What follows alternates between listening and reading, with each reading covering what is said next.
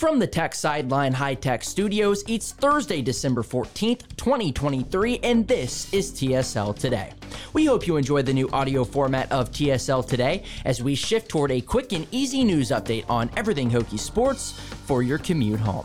I'm your host, Carter Hill, and today we'll sit down with lead analyst and columnist Chris Coleman to talk all things Virginia Tech football, including the return of the receiving corps, Bashaw Tutin's decision, the first transfer portal commitment, and the reason for optimism in 2024. That's all coming up next on TSL Today.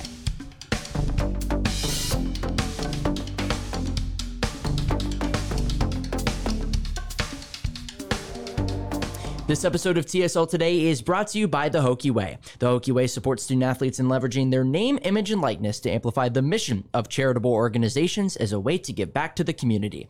Your contributions to The Hokie Way support Hokie's NIL are tax deductibles. Visit thehokieway.org to learn more.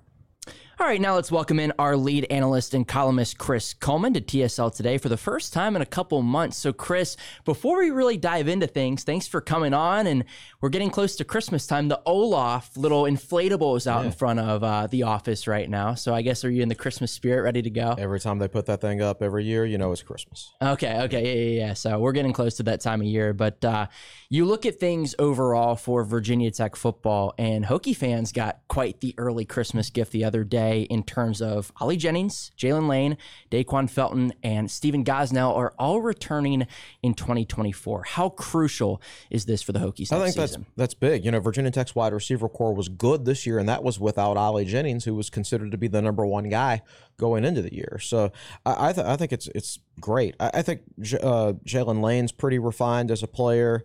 I think Ollie Jennings is refined as a player. Daquan Felton is still very much an unpolished rock to a certain extent. You know, I think he can be a really, really good player. He's already a really good player, but he can get even better. But that group's going to be deep next year. I think they're going to have 7 players who could play. Yeah. But there's not enough reps to go around for all those guys. So you're worried about one of the other younger guys leaving for more playing time, of course, yes, which happens when all the seniors decide they're going to come back. But that's a good problem to have. I think there's a lot of playmakers in this offense this year, and this year the Hokies, the coaching staff, they're going to know what they have at the start of the season. Yes. And I think that's going to make a big difference. I was actually talking to Nick Brown, who's behind the scenes today last night, about next season in 2024, and it kind of feels like to me a little bit like the opposite of after 2016, where everybody left. There was so much uproar about that taking place, and there was so much optimism about 2017. But then Isaiah Ford leaves, Gerard Evans leaves, Bucky Hodges leaves, but all these guys are coming back, and all of a sudden it feels like the temperature of the fan base is skyrocketed right now. I think so, and I think if they have a good portal window, that will increase it even more. I think this team, they went 6-6, which doesn't sound great on paper, but if you go back and look, I mean, they could have and should have beaten Marshall. They could have and should have beaten Purdue. I think this is arguably more like an 8-4 team than a 6-6 team. So I don't think it's impossible at all that they could set their goals next year to win 9 or 10 games, and I think that would be fair because I think they could have won 8 this year. So I think it's fair to be excited about next year. Now, you know, certain things need to line up. Tutin needs to come back. You've got to get your portal targets at defensive tackle and at line, and you need a Mike linebacker, of course. But if all those things happen, then yeah, I could see the hype meter being pretty high for next season, especially if Tech wins the bowl game. It doesn't mean a lot, really, but I do think it gets the fan base in a little bit better mood and helps with the offseason hype effect, so to speak. Speaking of Bashaw Tutin, what's your read on him right now? Is he coming back next year or not? I think he'll come back. There's a lot of things that he's got to review. Like, not that many running backs get drafted these days, especially high. You know, I thought Khalil Herbert was an awesome college running back, and he only got picked in the 6th round. So if you're Tutin, you're probably sitting there looking at 7th round or even undrafted free agency. So what happens here if you're an undrafted free agent and you don't make a roster? You take your 10 or 20 grand signing bonus, and that's it. Football's done with you. And he has probably, you know, at that point, I don't think he would have a degree, or maybe he graduates this year. I'm not sure. I would assume so. I think he started in school in 2019 or 20, so I want to say. 2020 recruiting class. 2020, okay. Yeah. So hopefully he would get his degree. But still, I think these days in the NIL era, I think it's more of a financial risk for him to declare for the draft than it is to stay in college, in my opinion, in the days of the NIL era. Now, he's also got to think about if I get hurt, then I'll never have a chance at the NFL. But, I think Tech's NIL is in a good place right now, and I think it would, in my opinion, be in his best interest to come back. But I've not talked to NFL people about him, so I don't know. Does it concern you at all that the Hokies have offered Jaquez Moore, who, by the way, is going back to Duke, and Ramon Brown? Does that concern you in the slightest? They're also taking a look at the Carolina running back in the transfer portal as well, who's also from Virginia. Mm-hmm. Not really. I think Brent Pry is one of those guys who wants to get as stacked a roster as possible. Yes, and I think they want to create competition at all positions. So I don't think they're looking necessarily to take a running back. If there's a fit and there's a connection, they're not offering running backs left and right like they were offensive linemen and defensive tackles and things like that. But they've offered a couple of guys who they had a previous connection with, or they're at least talking to a couple of guys who had a previous connection with. Now, they could be just contingency plans. What if Tootin does declare, right? If he tells the coaches, yeah, I'm coming back, maybe they'll stand pat. I don't know. But I wouldn't mind adding competition in that room for the number 2 running back position. Whether it's Malachi Thomas again, whether it's a new running back, whether it's Jeremiah Coney. Malachi Thomas is a good back, but the types of plays that this offensive line is good at blocking isn't necessarily a great fit for him. He had a really good true freshman season a couple of years ago, but all his big runs were right up the middle where he's a vision back. He's not a tackle-breaking outside runner like Tootin. The problem is this offensive line isn't good at blocking for those up-the-middle vision plays. So he was limited this year with what he could do.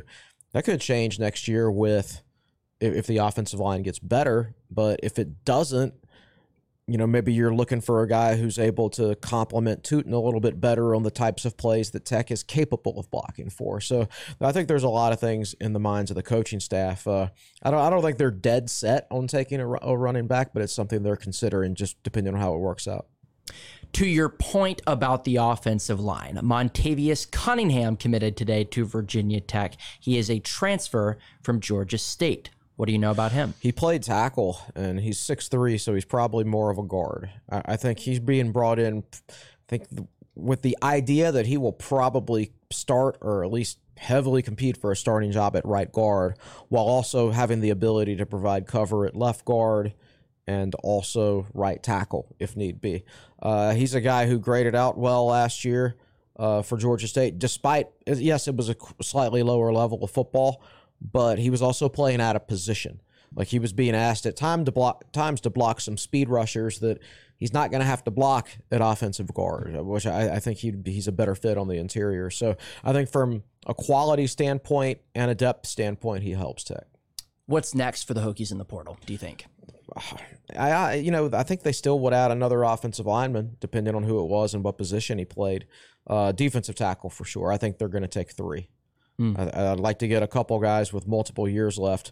Aeneas Peoples out of Duke is my favorite player in the portal that Tech is recruiting. I think he's a great fit for the system. He's got connections to Tech, though, because right before Derek Jones left Duke, he actually found Aeneas Peoples. Oh, okay. And told the Duke coaching staff about him, and then they eventually recruited him and signed him. So there's a connection there, and Tech is closer to Raleigh, his hometown, than any other school that's recruiting him. First team All ACC this past year. Yeah. He's a really good player, and I think that would be a position of need for sure. And then there's some other defensive tackles Tech is pursuing as well that they feel good about, and also looking for a Mike. That was a big problem this past year. Also, a really good Duke defense this past year too. Great really Duke good Duke defense. defense. If they've got any linebackers that want to enter the portal, I would take one of those. Or maybe the Monarchs of Old Dominion by chance. If I they wish. have. Oh, yeah, they do, but apparently he ripped up his knee pretty bad. I did hear about that. Yeah. I don't think he's playing in their bowl game. Yeah, he's been seen still with a leg brace and everything like that. So nobody's quite sure what his injury is. Mm-hmm. So if he did enter the portal, not that I would ever, condone those actions. Yeah, but but like he would have to answer some questions about his health. Sure. If he were to enter the portal. So I don't know if he would have as many options right now. I would still take a flyer on it though. That's a fair point. I want to finish up with another question for next year. And I was scrolling through the message boards a minute ago, and Andy Bitter actually posed this on the mailbag. When was the last time, and this kind of bounces off of an earlier question, when was the last time the fan base felt this hyped for the following season? That's a good question. Andy answered it like for him, he thought going into 2020 it could be good, but then COVID happened. That's he was a very good point. I don't know that the fan base was excited at that point though, because Tech had lost to UVA, which really ticked the fans off. Sure. I do think there was excitement in Fuente's early tenure. I think there was excitement in 2017 because they returned an elite defense. You didn't know what was going to happen offensively, but the defense was elite, and you knew you were going to have at least a pretty good team because of that. I think there was plenty of hype heading into 2016, but that was just the newness factor. Nobody exactly knew how good Tech was going to be. I will go 2016 though because of the battle at Bristol. Yes, that's another good point. Yeah, 2020 was so weird because the Hokies were obviously supposed to play Penn State. Mm-hmm. I think if I'm remembering correctly, before COVID hit, there were expectations that Tech was going to win around 10 games that season. I would have expected that. They lost Bud Foster, but they won 8 games. And they would have won more, but like Caleb Farley got hurt at the end of the season. Jermaine Waller was banged up too. Yeah, exactly. I mean, it was just a tough injury situation at the end of the year, and they really did a really good job of turning that season around. They would have had the offseason to install the new defense, which they did not get in the COVID year. And that was really difficult for anybody changing offensive schemes or defensive schemes that year. That was a horrible year to do it because you didn't get to practice. And practice is important, despite what Allen Iverson says. So I think that could have been a really good year, but it went off the rails for a lot of reasons. Well, we'll see what happens in 2024. Chris, appreciate your time as always. All right, man. That's Chris Coleman. I'm Carter Hill, and that was your Thursday installment of TSL Today.